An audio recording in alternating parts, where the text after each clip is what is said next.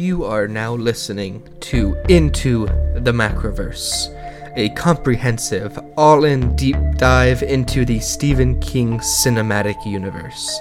We are your hosts, Jacob Willett and Levi Hill, here to transport you to the multi-dimensional playground known as Stephen King's Macroverse. Please kick back, put on your favorite pair of noise-canceling headphones, and join us as we journey into the Macroverse. All right, everybody.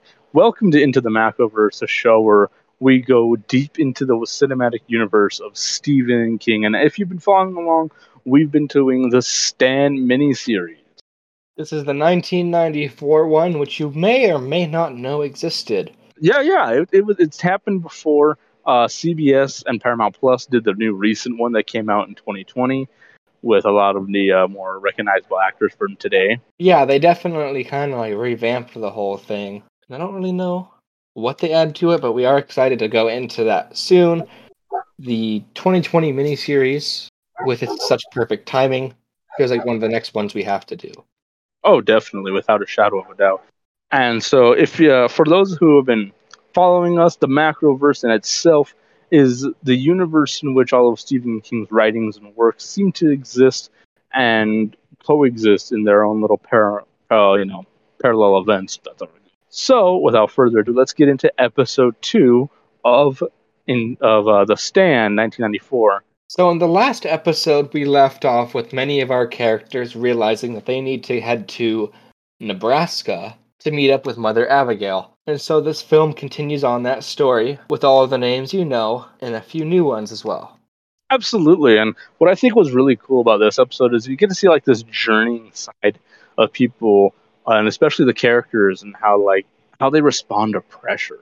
Yes, because they're all kind of facing different pressures at the same time. We have Harold taking the pressure of being a decent human being and supporting Fran because he just does not care that her father died. I think it's kind of funny that we talk about Harold first because we're gonna discuss. I think we should discuss each of the characters' journeys, as themselves and where they went, rather than one big timeline like the show does. But I think it's kind of like you said, Harold is kind of a loser. He's totally a jerk in how he responds to Fran grieving. Yeah, and I mean it's the first opening shot of this film. This episode specifically is her sewing him like a little cover so he doesn't get covered in maggots and rot and stuff. Coffin, if you would. I guess it's a coffin, yeah. And, while she's grieving, she buries him, and here comes her boy Harold at the rescue, ready to swoop her up and save the day, being the big man that he's always dreamed of being. And he can barely even carry her father down the stairs. But, I guess he thought that, if he helps bury her and bury her past along with it, maybe he'll have a chance. Yeah, he can cling on to that hope for as long as he wants, I guess. Now, we could say, honestly, the whole friend zone thing is kind of a new term, but I've never seen a character friend zone so hard, so explicitly, that when Franny goes, Harold will always be friends. Oh, yeah, and that wasn't even a painful moment, because the man deserves it. Like, he is not there for any sort of comfort for her after her father dies. He's just trying to take advantage of the apocalypse, basically. Oh, definitely. You can definitely see that, his whole arc so far, from what we can tell as we go into the series, is the fact that this guy just really wants to end up with Fran. And he's willing to go to any lengths, it seems, to get there. And he even came up with that weird plan that they're going to go visit the CDC site to figure out what happened, to see if anybody's working on a cure, unbeknownst to him that Stu escaped from that. Yeah, he really tried to do his own research there, and then they had to give up on that pretty quickly, because why would you want to go all the way up to Vermont just to prove the same thing that everyone else already knows? Well, that's because he's from Missouri and doesn't listen to people, Yeah, he wants to go his own way, I guess. And it's really funny how much he clings on to that. And I think it's even more interesting the fact that, he seems like he's willing to do almost anything to just impress Fran, from learning to ride a motorcycle to completely altering his look. And by the way, as a fan of leather, that was one of the worst jackets I've ever seen. Oh, it is horrific. It didn't even age well for the film being nearly 30 years old now. Okay, people even in the 90s didn't even dress like that. That was terrible. No, it was horrible. Even for what it takes place, this show was supposed to take place in, I believe, the 70s, right? I believe so, yes. Even then, I was like, what is this man wording? But we see that he meets up with our good friend Stu, who, in his long journey after leaving the Vermont site, meets up with Glenn Bateman, a guy who seems to have survived and is just living out his life as best he can. He's drawing out on the bridge, trying to just chill with his dog. He doesn't even seem to really care about the apocalypse. He's just trying to vibe. Just retiring. He's really not retirement life. Exactly. And he's having a pretty good time when Stu comes around. And even though he kind of scares him, he doesn't scare Glenn, which kind of scares me, how this guy is just so unassuming and so unafraid of anyone around him. You bring up a point, because Stu just literally walked up with an M16. Yeah, and the guy was like, oh, hello there. A fancy gun. Hope you're not going to use it on me. But ultimately, I think that does play into the fact that maybe Stu knows more than what we would imagine that he does. I mean, yeah, he does kind of have that higher burst of knowledge compared to the other characters. Because he was at least inside of that lab. He's probably seen more of what this sickness can do. But he almost feels immortal. Yeah, I think he does have that sense of confidence with him. Yeah, because he's just like not scared of anything or anyone. But once we see that, Stu and Glenn meet, they kind of, form this like brotherly bond, if you would. Yeah. Definitely just trying to make the most of what they got. And then that's when a pivotal piece of information comes, when we find out that not just Stu, not just our friend Larry, not just Harold, and not the main characters we've already introduced to, but Glenn himself also says that he's been noticing these dreams. Yes. Basically, every character we come across in this episode is united by the same dream, this vision. The only characters I can see who aren't getting them, because from what we see, we have Harold getting them, we have Fran getting a glimpse of them, we have Stu getting them, Glenn getting them. But then we're introduced to Nadine, who Larry, while waltzing around abandoned New York, or the remnants of New York, meets Nadine, this girl, and she instead is dreaming of Flag. Yes, and some very choice dreams that she's having. And it kind of pins her as like this object of desire within the Macroverse. Which is a key pivotal moment, because I think that a lot of the times within the Macroverse of what we've seen in the cinematic universe, there seems to be always some sort of element of desire. Yes. And especially for antagonists. Yeah. I mean, when you look at the 1990 It miniseries, the object of desire is souls. Same with Dreamcatcher possession. Yeah, absolutely. And here we see it's Nadine, and Flag wants her to just only listen to him. Yes. And to an extent, she does. Oh yeah, it takes a little bit of convincing, but I would be convinced of somebody who comes to me in these visions as a weird snake face looking guy who looks like he came out of the Lost Boys. Exactly. But speaking of visions, here's where we see something else that's really interesting, and that's that while everybody dreams of going to Nebraska to get to that lady's house, Mother Abigail. That's right, to get to Mother Abigail's house, we see that she dreams as well.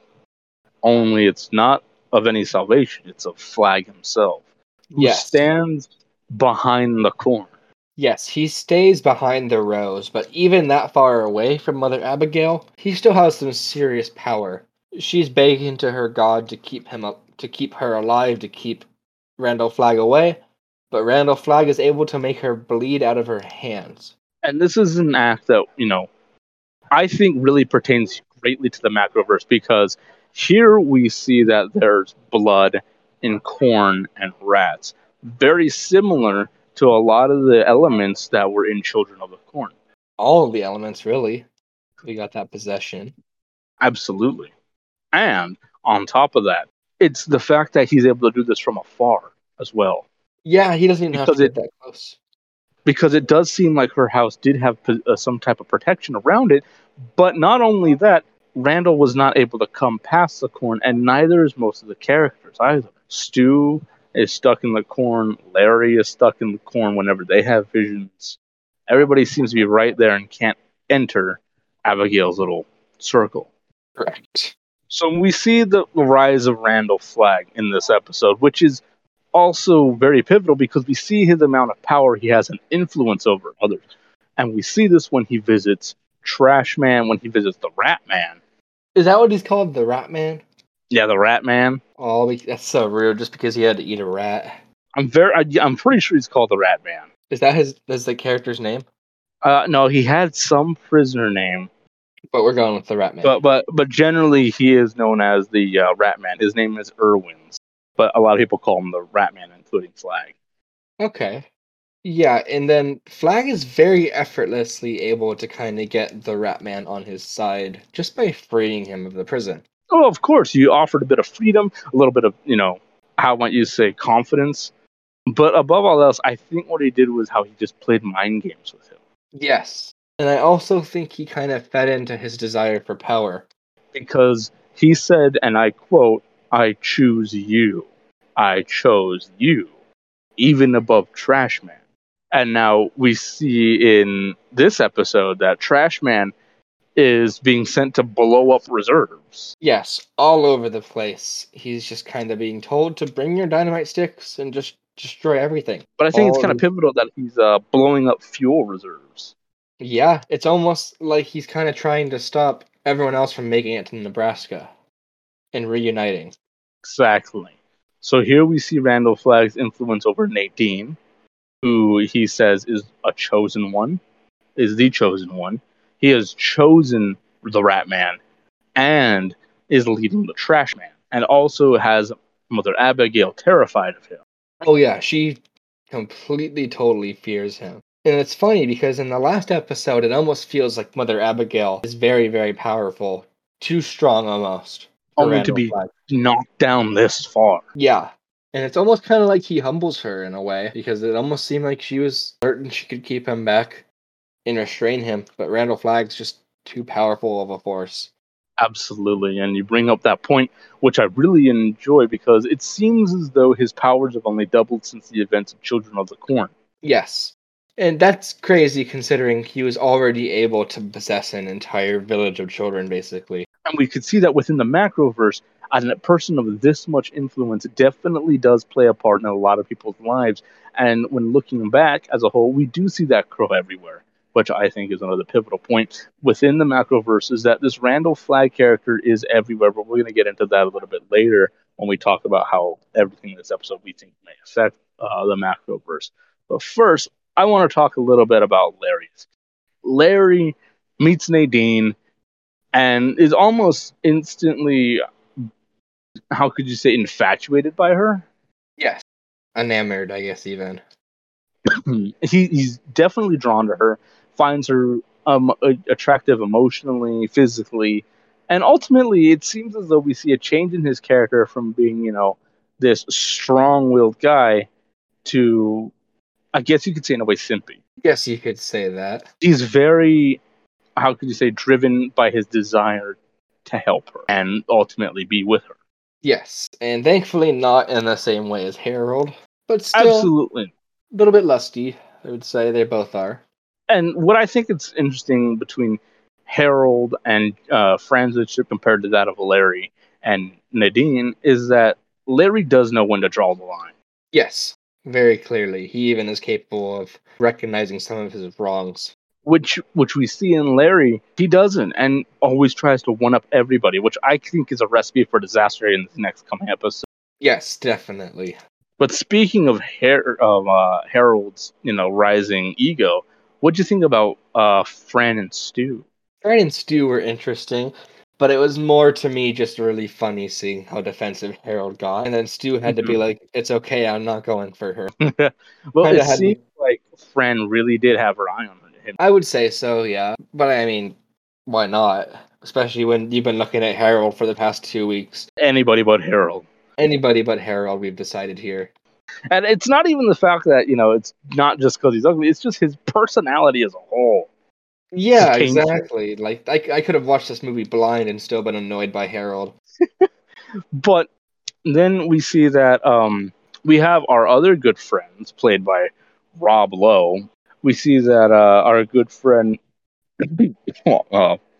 pardon me there, Nick Nick makes a Andros. return.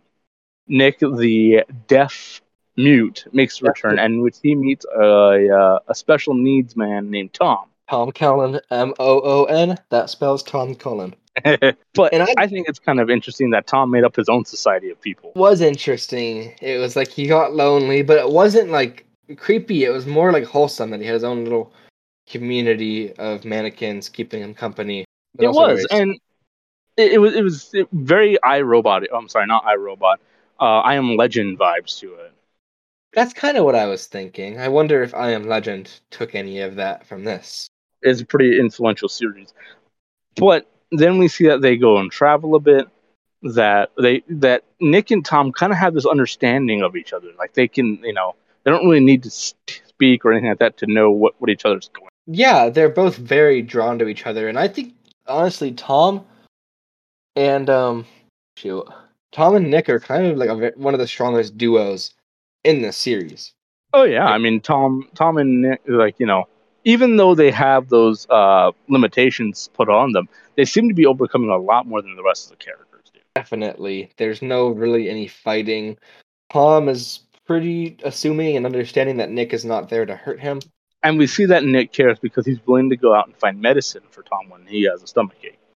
Yes, and when he goes out for that medicine, he finds probably the worst character in this series so far, Julie. Yes. Now she's kind of just camping out in this little store. I don't know what she's doing. Probably just eating cheese nubs or something. I don't know. Just hiding She was out. in a convenience store. It looked like almost like a backcountry general store. A mom and pop store. Yeah, definitely mom and pop store vibes. In the middle of nowhere, and she meets Nick and is like, "Oh, I've been so lonely," and tries to get rather, how could you say, risque with him Little close, yeah. to the And point where she's telling him to ignore his friend. yeah, no, he's like mad about, and she's like mad at the fact that he's trying to get out there and go give his sick friend some medicine. Like When already all, jealous. when all she wants to do is Yeah, give him bad medicine. But anyway, yeah. But anyway, we see Julie. that she becomes a massive threat because she instantly turns to violence when she doesn't get what she wants. Oh yeah, immediately she runs away after being hit by Nick, goes into her little bunker and starts shooting. And if it wasn't for Tom Cullen, Nick would have had absolutely no idea he was being shot at. Oh yeah, which I think that was another great example of their unspoken communication. Yeah, just kind of by looking at Tom Cullen, Nick can kind of tell something's wrong, and then is pointed it back behind him and realizes he's being shot at. And they ride away into the sunset. And Julie was one of the worst shots I've ever seen. Yeah, I don't know if she was trying to miss or what. But then we see that Tom and Nick make it to Mother Abigail. They They're the do. first survivors that we see who actually make it to Mother Abigail. Yeah, but they wouldn't have made it to Mother Abigail if it wasn't for the help of Ralph, who drives a very old, beat up truck. Believe it was like an old Ford truck. They It probably got was, and yeah, like I said, they got a ride and made it to Mother Abigail all the way. yeah, and they would have only gotten a few miles in on their bike ride before they probably passed out from exhaustion. And if it wasn't for Ralph, who knows how long it would have taken them to get there. And so Ralph's involvement, and he's just this nice old man, also pretty unassuming as a character. He's kind of a well-rounded man that just happened to survive. Yeah, I think he's just generally a good light in their perpetual tunnel that they're stuck in. Yeah. And see, I kind of like that dynamic within the show that a lot of the characters that are still alive aren't always bad. Like you see in apocalyptic shows like The Walking Dead, people just don't trust anyone they come across whatsoever. And for good reason. But then you look at this show at the stand and everyone kind of just trusts each other. Except for Harold. Harold doesn't trust anyone. Exactly. Now, here in this part, we see that a lot of other survivors have also made their way to Mother Abigail, thus implying that everybody had the same dream. And we have this kind of feast and camaraderie celebration that everybody's here. Yeah.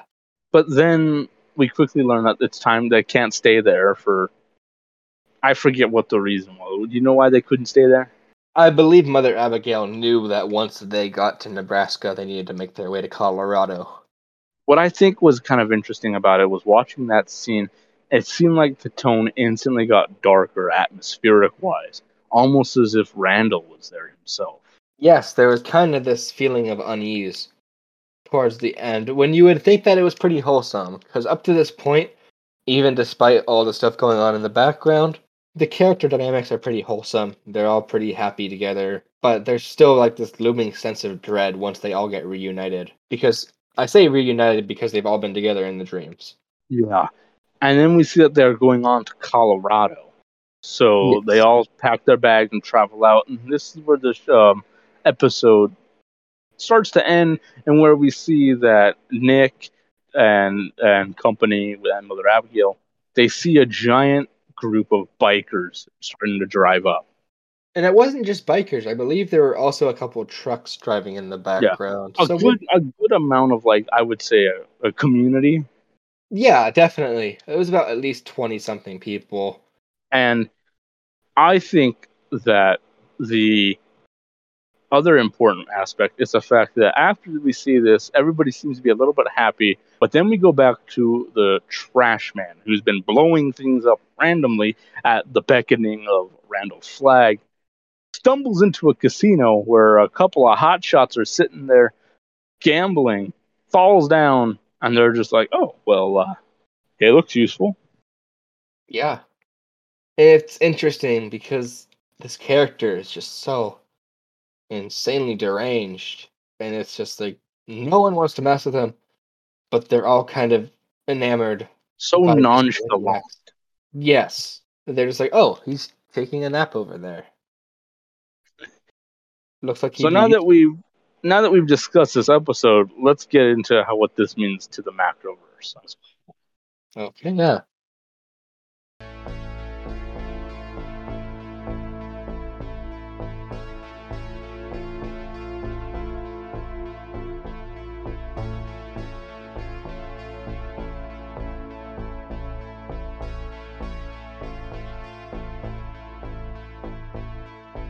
We've talked plot, we've discussed the characters, and by this point, you know how we feel about the Stephen King adaptation. Now it's time for our favorite part of the Into the Macroverse episode, where we bring up our theories and beliefs about how everything happening within this universe is a part of something bigger. That is right, folks. It's Macroverse Theory Time. Welcome back, guys.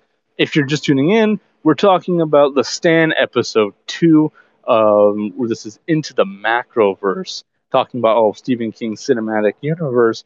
And right now we're going to get into how we think that this episode really played into the Macroverse as a whole. And for those who are just joining us, the Macroverse, like we said, is the entire works of Stephen King and the universe that they live in and how they affect one another.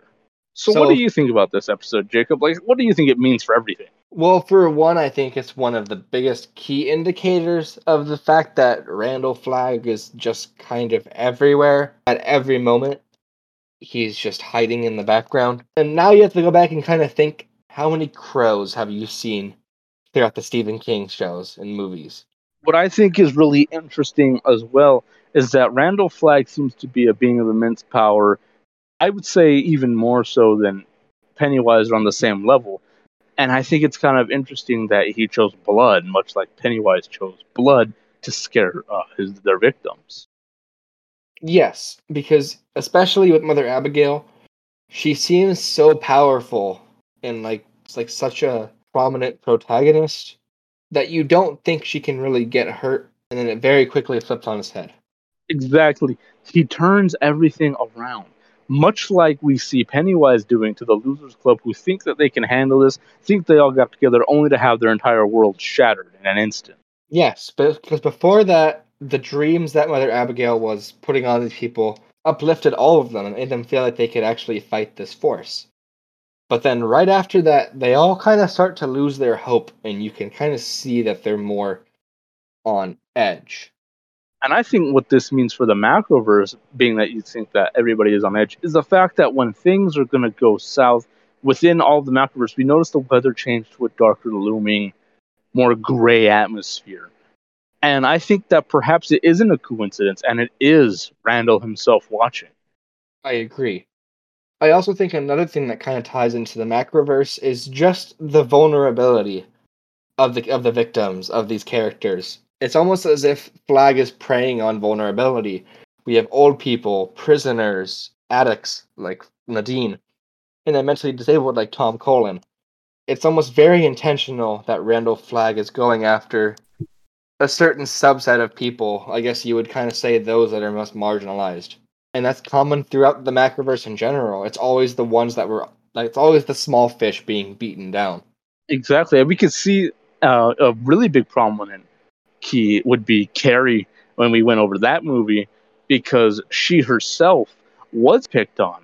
But the only difference we can see there is that she was perhaps, instead of being the victim, well, she was a victim, but more she turned into the antagonist herself. Yes, she did turn into the antagonist. And it makes me wonder, what if Flag, being the how normal he looks, did sleep with Carrie's mom, or was a Grey in his own right, or a different version Look of at her. it. Look at him. I wouldn't be too surprised. He can get who he wants. And it's with influence as well. Mm-hmm. And with the appearance of his face when he transforms to show that other side, much like how we see the Greys transform to do their other side, much how we see Pennywise transform, he has his own transformation as well, which is terrifying. And if looked at by someone who is religious, one can easily make that assumption that it is the devil. Yes. And that's what's so interesting as well, because you were talking about Carrie. And throughout Carrie, telepathy is actually one of the more prominent powers that we see Carrie has. And considering how much Mrs. White plays into this idea that she is the devil, it would make sense that telepathy is a power that Randall Flagg, who we see as the devil, has. And he did show that off when he moved the mattress on his own. Exactly. But as well as that, just being able to talk to these characters through dreams, that itself is a form of telepathy. And I think this episode really plays in the fact that maybe Randall was everywhere. Yes. You can really look back and kind of imagine him in any scenario, any Stephen King adaptation, just anywhere in the Macroverse, wherever he wants to be, he can be there. And I think another key factor is the blood in itself. We see a lot of these antagonists are obsessed with blood. And when we look at Carrie, that we were talking about in relevance to Randall Flagg from The Stand, she was covered in pigs. Yes. We look at Pennywise and It, and there was blood that traumatized the Losers Club. Balloons filled with blood. There was bathrooms filled with blood. Things of that nature. And then we can even look at The Shining, elevators of blood. A whole pool of it, yeah. These different elements of everything that we've already gone over. Even Firestarter. Whenever they would use their powers, blood would come from them. Yeah, nosebleeds as well. So I think a big prominent factor in knowing if something's going to be good or not is the blood, and if Randall is really there. Interesting thought. But on that, yeah, go ahead. The one thing I do wonder when we're looking at Mother Abigail is that even though we don't see her called the Chosen One, she comes off as the only one who can really stop Randall Flagg. He does, almost like this beacon of good. Yes. But you have to wonder, why does every other survivor automatically know who she is? And to me, I think that maybe she's giving out her information, who she is, key information about her, because maybe she might be wanting to pass on that. Maybe she wants to bring all these people together to pass on what she has to someone to stop Flag, much like we've seen Duddits do in Dreamcatcher. True. But you also mentioned the fact that you can associate blood with the antagonists. Mm-hmm. And Mother Abigail herself was bleeding. That's right. So, but I think that we can say that she's more of a protagonist because it was used against her. Yes, but then you also have to question the fact that she's 106 years old. and seemingly still in good health. It almost makes me start to wonder if maybe she herself is one of those supernatural beings, just a good one. You bring up a good point. I didn't even remember her age. You're right. Yeah, and you don't know anyone that's 106 years old and still alive, not to mention still walking and struggling to stay alive and fighting. But Like, even then, has a sound mind. Even a very sound mind. And if she has this power to kind of interrupt their dreams, just like Randall Flagg, who's to say that she's not one of those powers, one of those forces in the Macroverse? and I think it's also interesting that one of Randall Flagg's bigger calling cards as well, aside from the Raven, is the rats. Yes. And how many episodes have we? How many films have we seen where rats are also involved? There are a lot of them now that I think about it. Did you ever watch 1922? I did, and that did include the rats, which It we'll did. probably have to get into that into another future episode as well. We will. 100%. But for now, and what we've learned from the Stand episode 2 is that Randall Flagg seemingly has more control over everybody and is everywhere at once and knows what these characters are already doing almost before they do. Yes, he kind of has this sense of like endless foresight. Just he's just always able to know what's going to happen. He can almost predict their every moves. He And I comes in think what to, that means for the Macroverse is that maybe he influences people as well, not yeah, just within the Stand.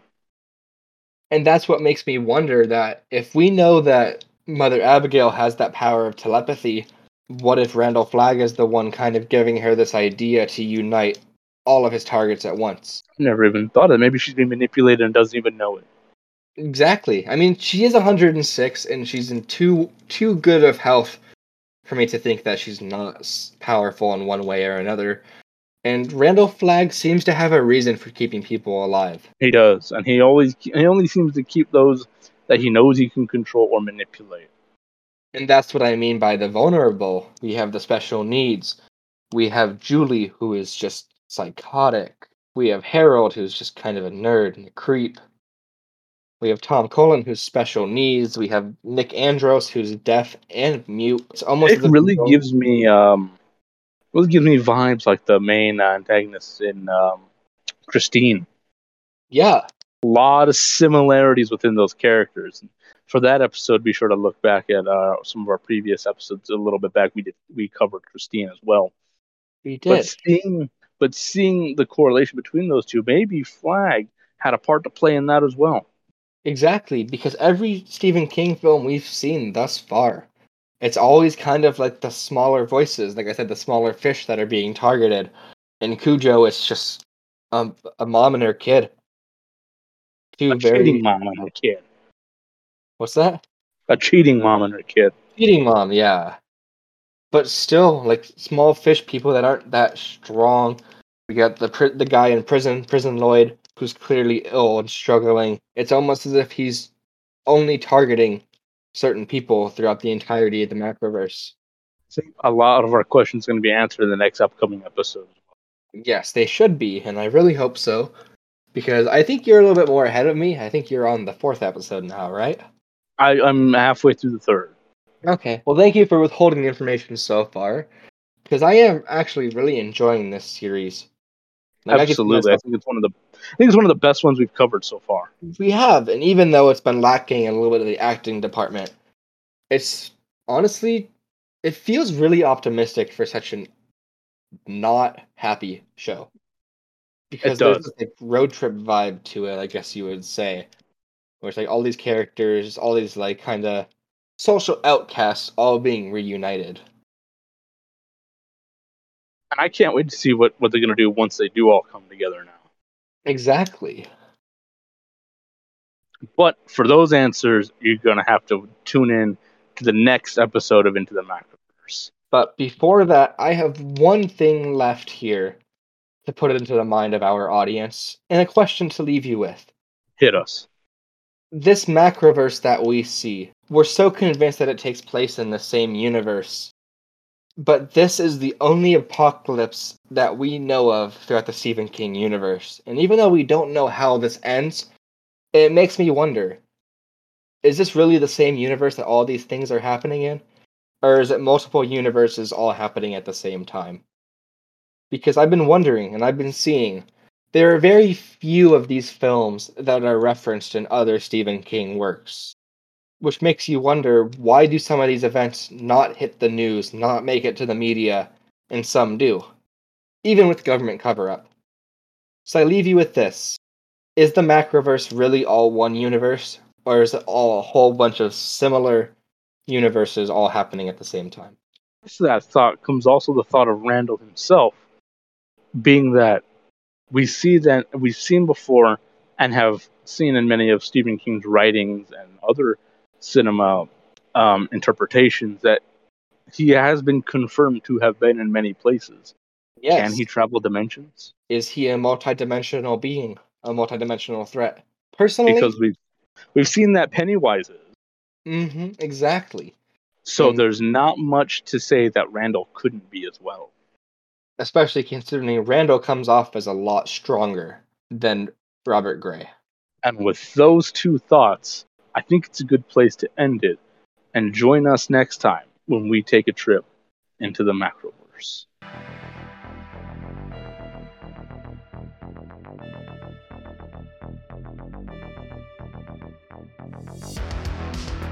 You've been listening to Levi Hill and Jacob Willett, and this has been a speculative dive into yet another one of Stephen King's twisted tales. So don't trust that sound you hear. Always keep a watchful eye, and don't look under the bed, because you never know what you may stumble upon when you wander your way into the Macroverse.